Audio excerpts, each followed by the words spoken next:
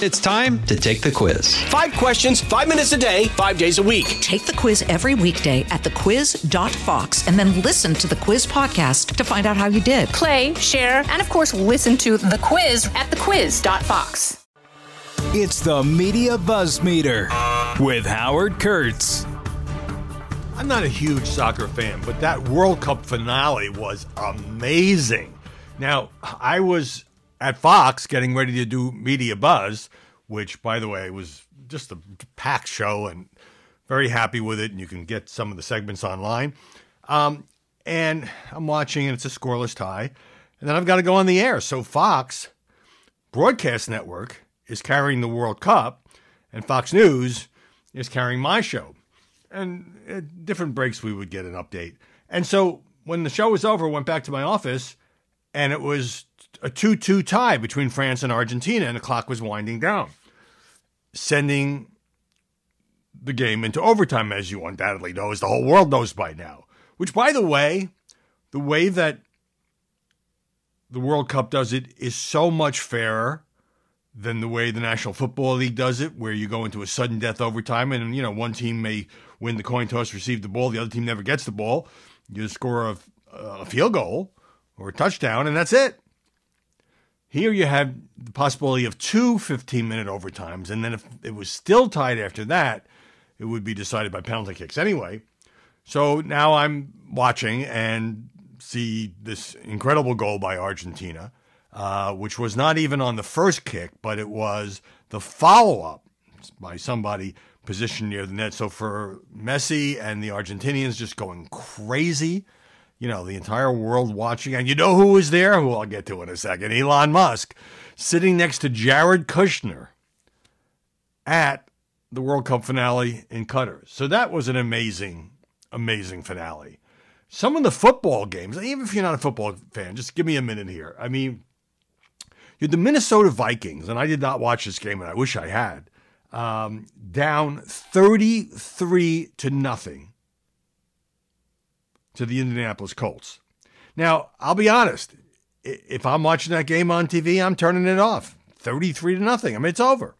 If I'm in the stands, I probably figure it's a good time to leave, beat the traffic.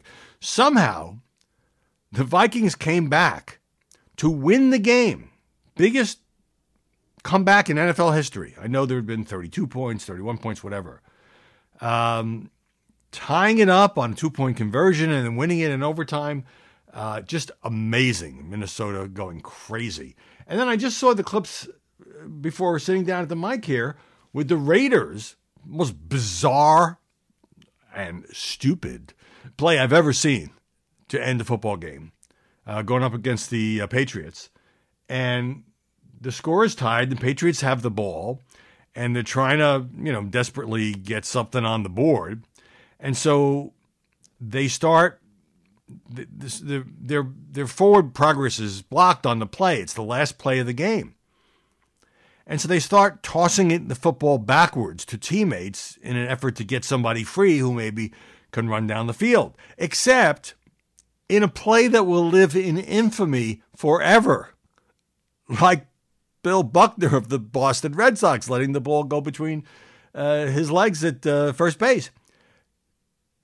A member of the Patriots tosses the ball, it's like the third toss, I believe, into the hands of one of the Raiders, who then promptly runs in the other direction into the end zone. The game's over. The Raiders win. Just amazing. All right. Now, I actually woke up this morning thinking, okay, you know what? Devoted a lot of time to Elon Musk on Media Buzz. I spent a lot of time on the podcast on Elon Musk. Maybe, and I've got to catch up on some of what's been happening with the bannings and the unbannings and so forth. But maybe I just won't make that big a deal of it. And then, hello, Elon Musk, story number 1, puts up a Twitter poll. He likes those Twitter polls. The question was, should he step down as the CEO of Twitter? And he loses the poll. 57.5% of more than 17 million people who voted. Think there was a lot of interest in this? Say, yeah, Musk should step down. It closed this morning. And if he goes along with it, which, he also put it to a poll about reinstating the journalists, which I'll get to. Didn't like the results. Said that was too confusing. Let's do a new poll. But look, Elon Musk didn't get to be either the world's richest man or one of the world's richest men by being an idiot. He does erratic things. He is both a genius and somebody who can make outrageous mistakes. But you don't put your future stewardship to a poll unless you're prepared to step down from that position. And in fact, he always said, he's got these other companies to run, right? Tesla, SpaceX, hello? So unless you're prepared to follow through. And maybe he even did this as a way out. He always had said that he was going to, even though he's been sleeping at the San Francisco office, that he was not going to run Twitter day to day indefinitely. So maybe I should apply to be the CEO of Twitter. I know a lot about social media. How long do you think I'd last? One Scaramucci, a couple Scaramucci's maybe? Look, whoever is the CEO, whatever loyalist or member of his inner circle Musk picks, if indeed he follows through, to be the chief executive officer, who's going to ultimately be in charge? It's Musk. This is not a publicly traded company anymore. He owns it. $44 billion worth, although it's not worth that, but that's what he paid. And, he could go through 5 CEOs over the next year. Who knows? But he kind of was philosophical about it. And look, he's also, what's driving this is Tesla.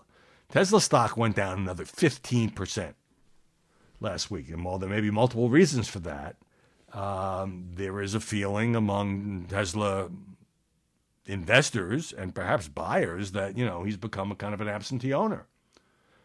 So the more the Tesla stock goes down, the more his personal net worth goes down.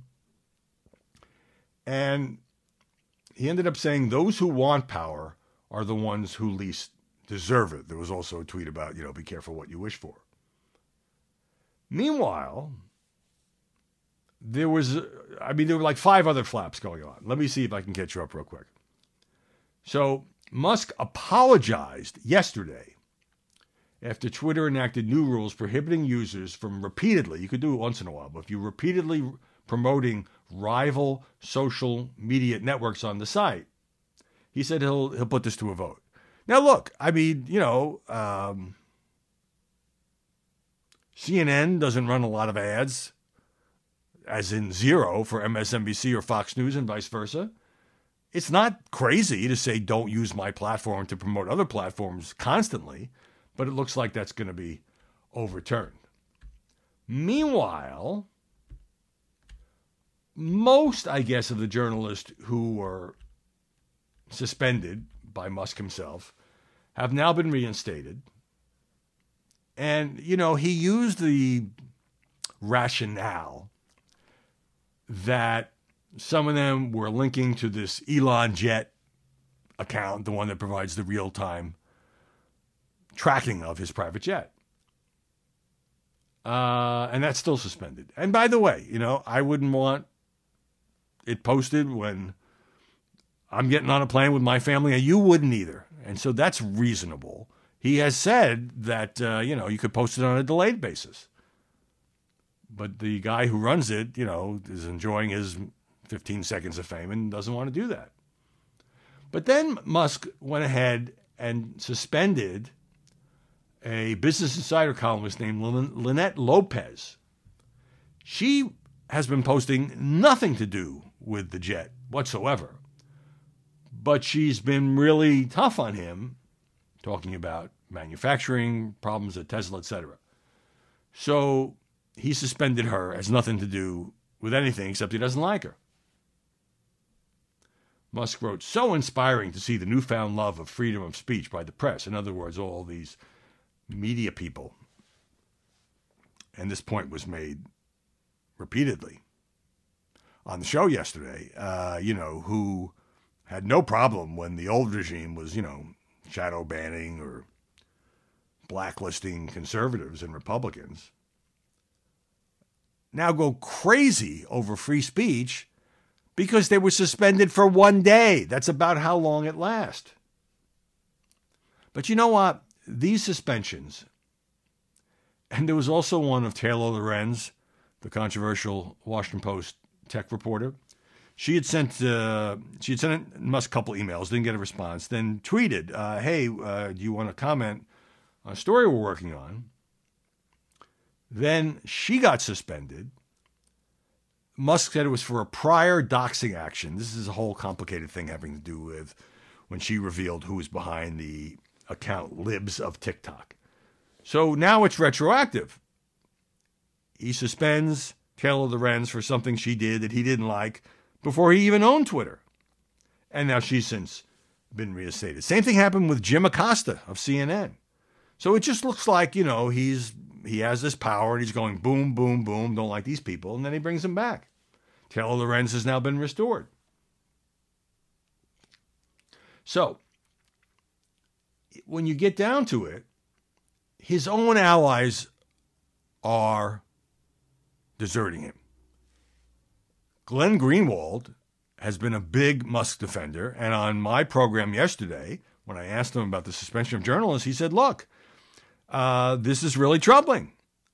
If the new billionaire is using his power to go after people he doesn't like on whims, then I'm going to criticize that as much as I did the old regime. And Barry Weiss, independent journalist, who worked with Musk on the Twitter files. And I don't know whether these people got paid, Barry Weiss and Matt Taibbi, maybe they were paid for their time, which is fine. She wrote, the old regime of Twitter governed by its own whims and biases, and it sure looks like the new regime has the same problem. So in the case of both Glenn Greenwald and Barry Weiss, they stood up for the principles they believe in, even though it meant turning on Musk. And then Musk took on Barry Weiss, saying, you're just virtue signaling to show that you are good in the eyes of media, elite, to keep one foot in both worlds. Another way of looking at it is, she's consistently standing behind the same principle. Now,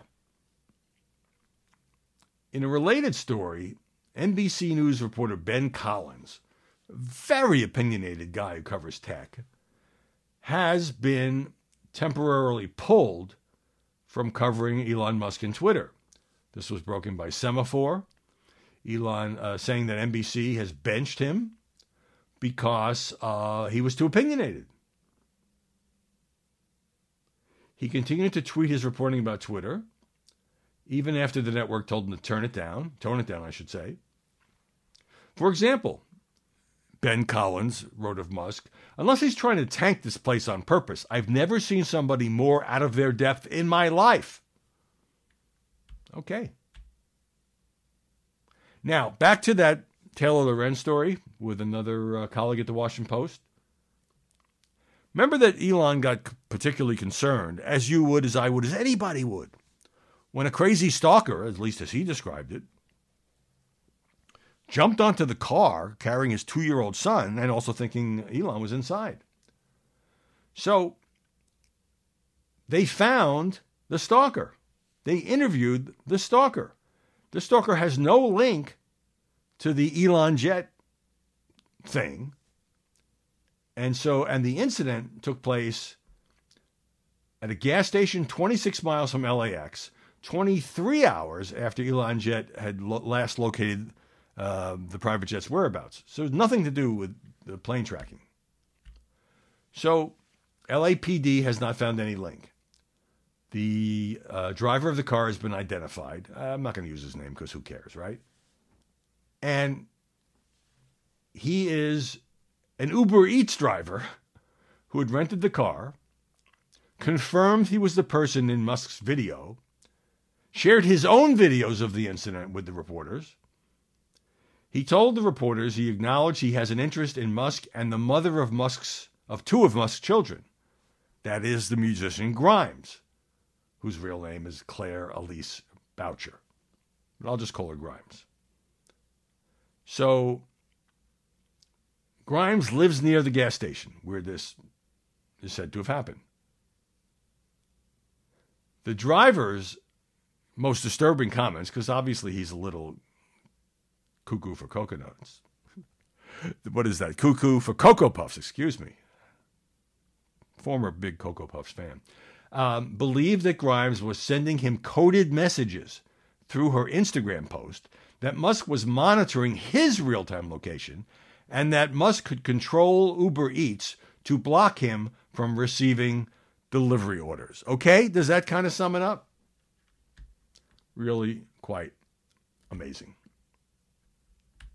So, having brought you up to date with just about all things Elon. Hey, let's pause right there. The buzz meter continues right after this. This is Jimmy Fallon, inviting you to join me for Fox Across America, where we'll discuss every single one of the Democrats' dumb ideas. Just kidding. It's only a 3-hour show. Listen live at noon Eastern or get the podcast at foxacrossamerica.com. Let's move on to number 2. Politico has the scoop. Everybody's got it now. The final meeting this afternoon of the House January 6th committee. And when Politico originally reported, and this will come as a surprise to basically absolutely nobody, because if you watched any of the hearings and you look at the makeup of the committee, all Democrats plus 2 anti-Trump Republicans, Liz Cheney and Adam Kinzinger, it's going to vote today on referring to the Justice Department at least 3 criminal charges against Donald Trump. Those are insurrection, which I guess is the biggest one of all. If you regard the Capitol riot as an insurrection and Donald Trump is criminally liable for fomenting that insurrection. Fomenting is a word that we don't usually use except for things like a riot. That's number 1. Number 2, obstruction of an official proceeding. Number 3, conspiracy to defraud the U.S. government. Now, will there be more? I don't know. Will other people be referred for criminal charges? I don't know. The report makes a reference to, this committee just leaks everything. So by the time they do it, it's kind of anticlimactic, except they all get to give a bunch of speeches. A judge's ruling back in February that Trump's language plausibly incited violence on January 6th. Also points to the impeachment trial and so forth. And so Trump's spokesperson says the January 6th Unselect Committee held show trials by never-Trump partisans who are a stain on this country's history. This kangaroo court has been nothing more than a Hollywood executive's vanity documentary project that insults Americans' intelligence and makes a mockery of our democracy. Now, let me just say, these referrals are irrelevant. They are actually beyond irrelevant, except that maybe it makes it easier for the committee to turn over all its records to DOJ. And there are times when a congressional committee discovers something new through investigation, makes a referral to Justice, and Justice was like, oh, this is interesting, we didn't know about this, where a referral can actually mean something. Remember, DOJ is complete and total discretion to act on the referral or not act on the referral. This is pure symbolism. That's what this is.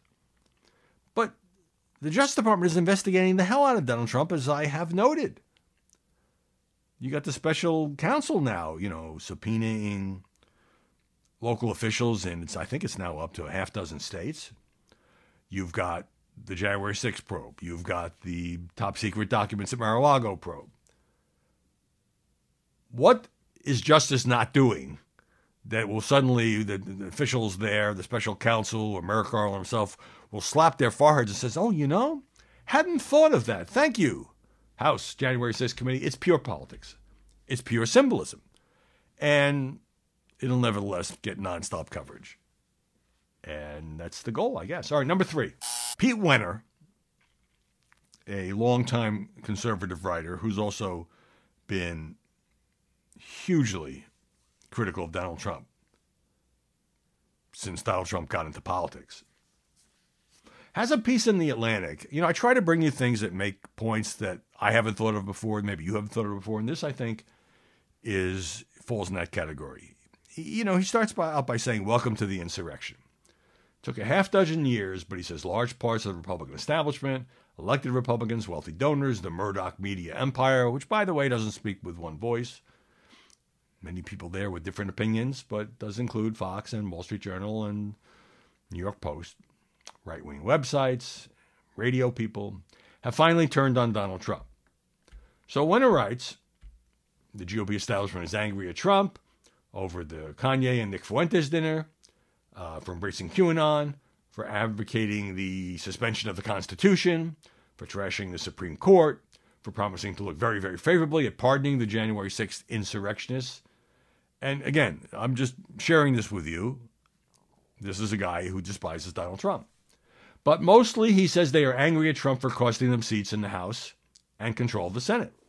I think that's beyond dispute. Midterm election was the third straight election cycle in which Republicans under Trump's leadership and in his shadow suffered setbacks. In other words, he's finally gotten their attention. He keeps contributing to losing elections. 2018, 2020, and now 2022. So, says Pete, how should those of us who for years have repeatedly warned Republicans about Trump view those who have finally done an about-face? Well, first he says we don't welcome their turnabout. This is, after all, what many of us have been urging them to do. Everyone makes mistakes. Everyone should have the chance to correct those mistakes, including one-time Trump enthusiasts.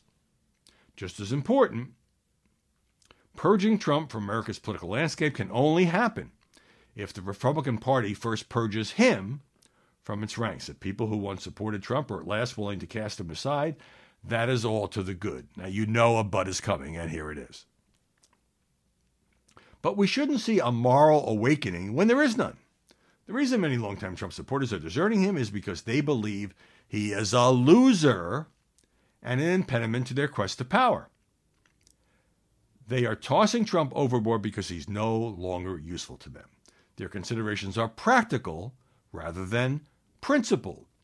And precisely because the shift is for unprincipled reasons, we should assume that if they calculate that Trump can win again, certainly if he's the Republican nominee in 24, they will again rally around him. And he goes on to say they're engaging in a series of rationalizations to explain why they enabled and championed this loathsome figure for so long. Now, let me just jump in here. It's interesting because people who turned on Trump early, like Anthony Scaramucci, at the time was like, oh, you totally supported this guy. You worked for him for 11 days. How can you turn on him? But now nobody remembers that. He got out early enough that nobody remembers, that he originally was a big Donald Trump supporter. And then you have the people who worked for the Trump administration who either quit or got pushed out or some combination thereof. John Bolton, Bill Barr. The list goes on and on and on. Who became, Mick Mulvaney, who became very critical of the former president. Now, as Winter puts it, just to wrap this up, some have simply chosen to forget their role in Trump's rise. Some are eager to portray themselves as having been far more critical of Trump than they actually were, particularly those who now are on MSNBC shows or The View. Work for the guy for 4 years. Okay, January 6th comes. I'm out of here. Which there were principled resignations after the Capitol riot, but doesn't sort of wipe the slate completely clean. Some prefer to turn the tables and go on the offensive, chiding longtime critics of Trump for not forgiving and forgetting. Others are peddling a narrative in which Trump only now is spinning out of control. Something has snapped. Who could possibly have seen this coming? Anyway, he basically says this is a natural desire to escape moral accountability, protect their reputation, not admit their mistakes. And he says this isn't like being wrong on, whether a tariff is going to hurt consumers. This is a catastrophic misjudgment. And I bet he felt better for getting that off his chest. Story number 4, Kari Lake, who ran, as you may know, for governor of Arizona. Looked like she was going to win. She didn't win. She lost by about 17,000 votes to Democrat Katie Hobbs, who wouldn't even debate her. This is the former Phoenix TV anchor. And, the new governor is going to be sworn in soon. So here's somebody who has not turned on Donald Trump, who is all in, who has doubled down, tripled down, quadrupled down, and possibly even quintupled down. She was at Mar-a-Lago, gave a little speech, and somehow this was leaked to the Republican Accountability Project, which shared it on Twitter. And she's challenging her loss, which, by the way, she has every right to do, but she's also now crying fraud and so forth, in the mold of the guy who still argues that the 2020 election was stolen, and which Kari Lake completely and totally agreed with. She wasn't one of these people who, once they got the nomination, stopped talking about the stolen election, stopped talking about abortion, and tried to, leave that behind. She's just all in on this stuff. Okay, here's what Kari Lake had to say. We had such a huge movement going into Election Day. So to watch these people, these evil bastards, she said, because she maintains that, a bunch of votes came in and it was just, it was taken away from her when it was entirely predictable. I mean, votes come in from different times of the states. There were problems counting the vote in Arizona, but nothing to indicate that there was election fraud, although we'll see how her challenge turns out. So she calls them evil bastards. She says, can I say that here? Is that all right? To watch them steal this in broad daylight, and if they think they're going to get away with it, they messed with the wrong bitch, okay? The crowd is reported to have given her a warm reception. So don't mess with that bitch. And that is a word I would ordinarily not use to describe any woman, but I am quoting Kari Lake herself, in the sense that, it's like, I'm a badass. I'm a bitch. Okay. Hey, let's pause right there. The buzz meter continues right after this.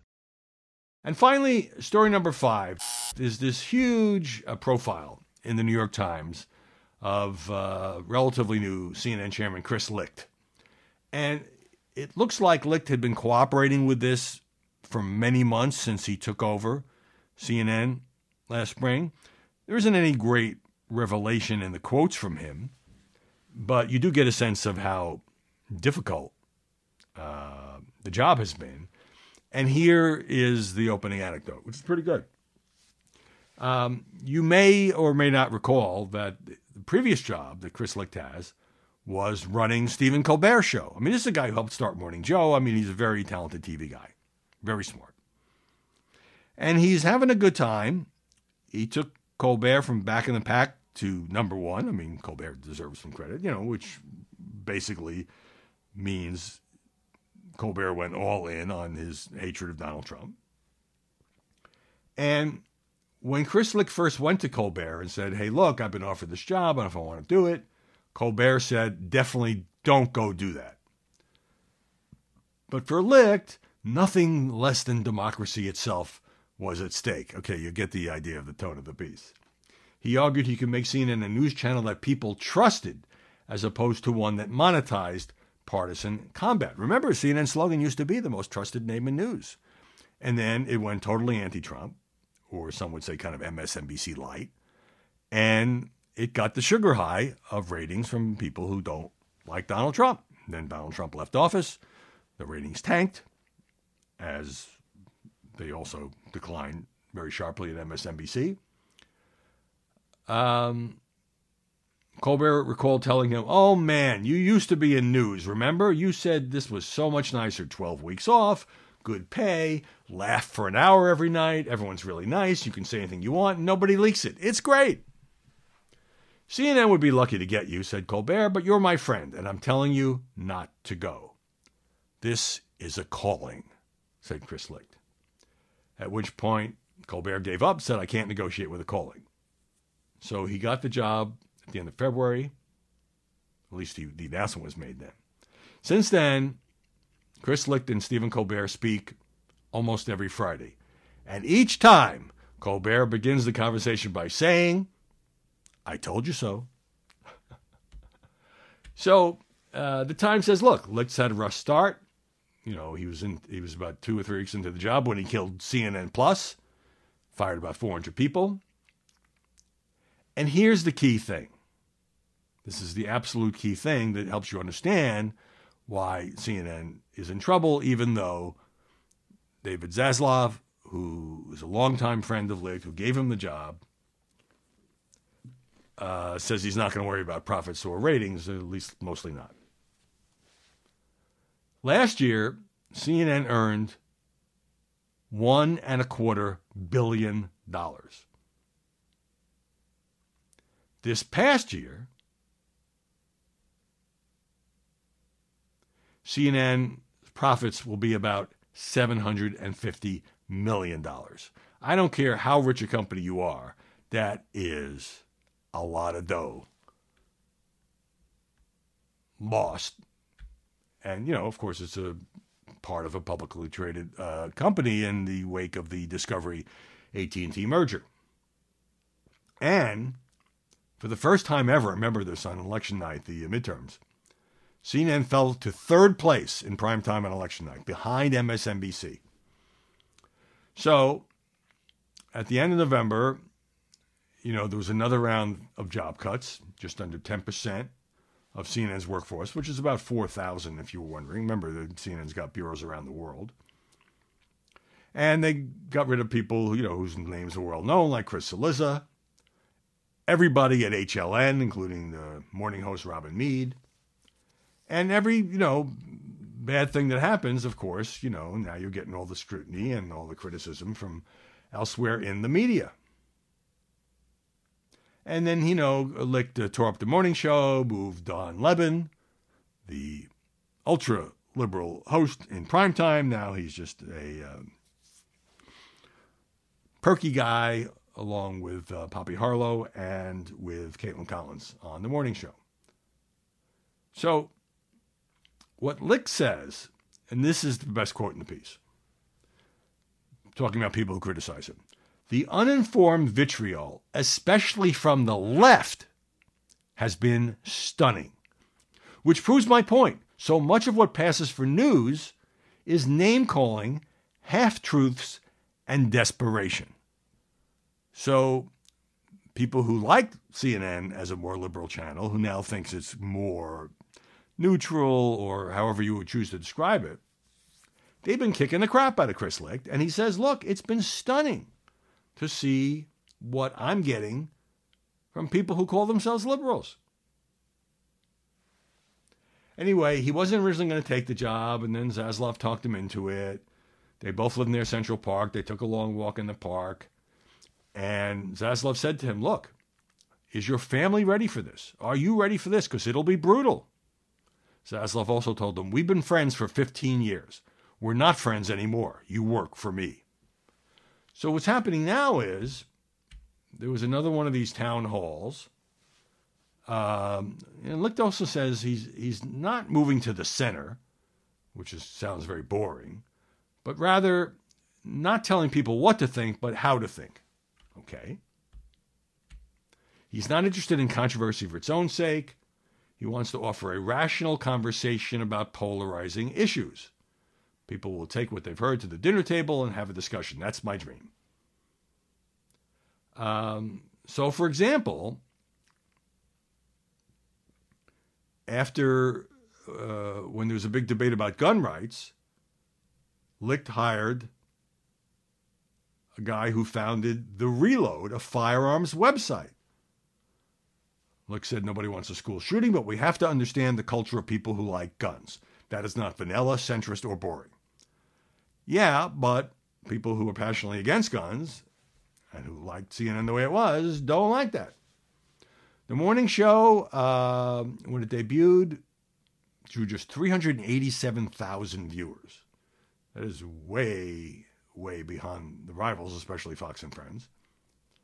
And since then, it's gained slightly, but not that much. So Licht goes on to say, look, he still needs to find a 9 p.m. primetime host. He'd love to get Jon Stewart. That's not happening. He'd love to get Colbert. That's not happening. And now you have the prospect of more layoffs. And people at CNN feel blindsided because he said there would be no more cuts. Licht said, look, what I said would there would be no more cuts related to the merger. I wouldn't have said something I didn't believe to be true. Well, that's a distinction without a difference if you're worried about losing your job. And Licht says, look, it hurt my credibility. I have to win that credibility back. So Colbert was right, and Zaslav was right. It's brutal. It's a tough job. Might be an impossible job. But that's the first extended look we've had at the views of Mr. Licht. And with that, once again, hope you got a chance to see Media Buzz. Hope you had a great weekend, folks. You can check out some of these segments online. Thank you for sharing this time with me. I had so much to cram into that hour yesterday, and here I can just ramble, but I'm done rambling. That's about it. Please subscribe. See you tomorrow with more BuzzMeter. Listen ad-free on Fox News Podcasts and via Apple Podcasts, and Prime members can listen to this show ad-free on Amazon Music. From the Fox News Podcasts Network. In these ever-changing times, you can rely on Fox News for hourly updates for the very latest news and information on your time. Listen and download now at foxnewspodcast.com or wherever you get your favorite podcasts.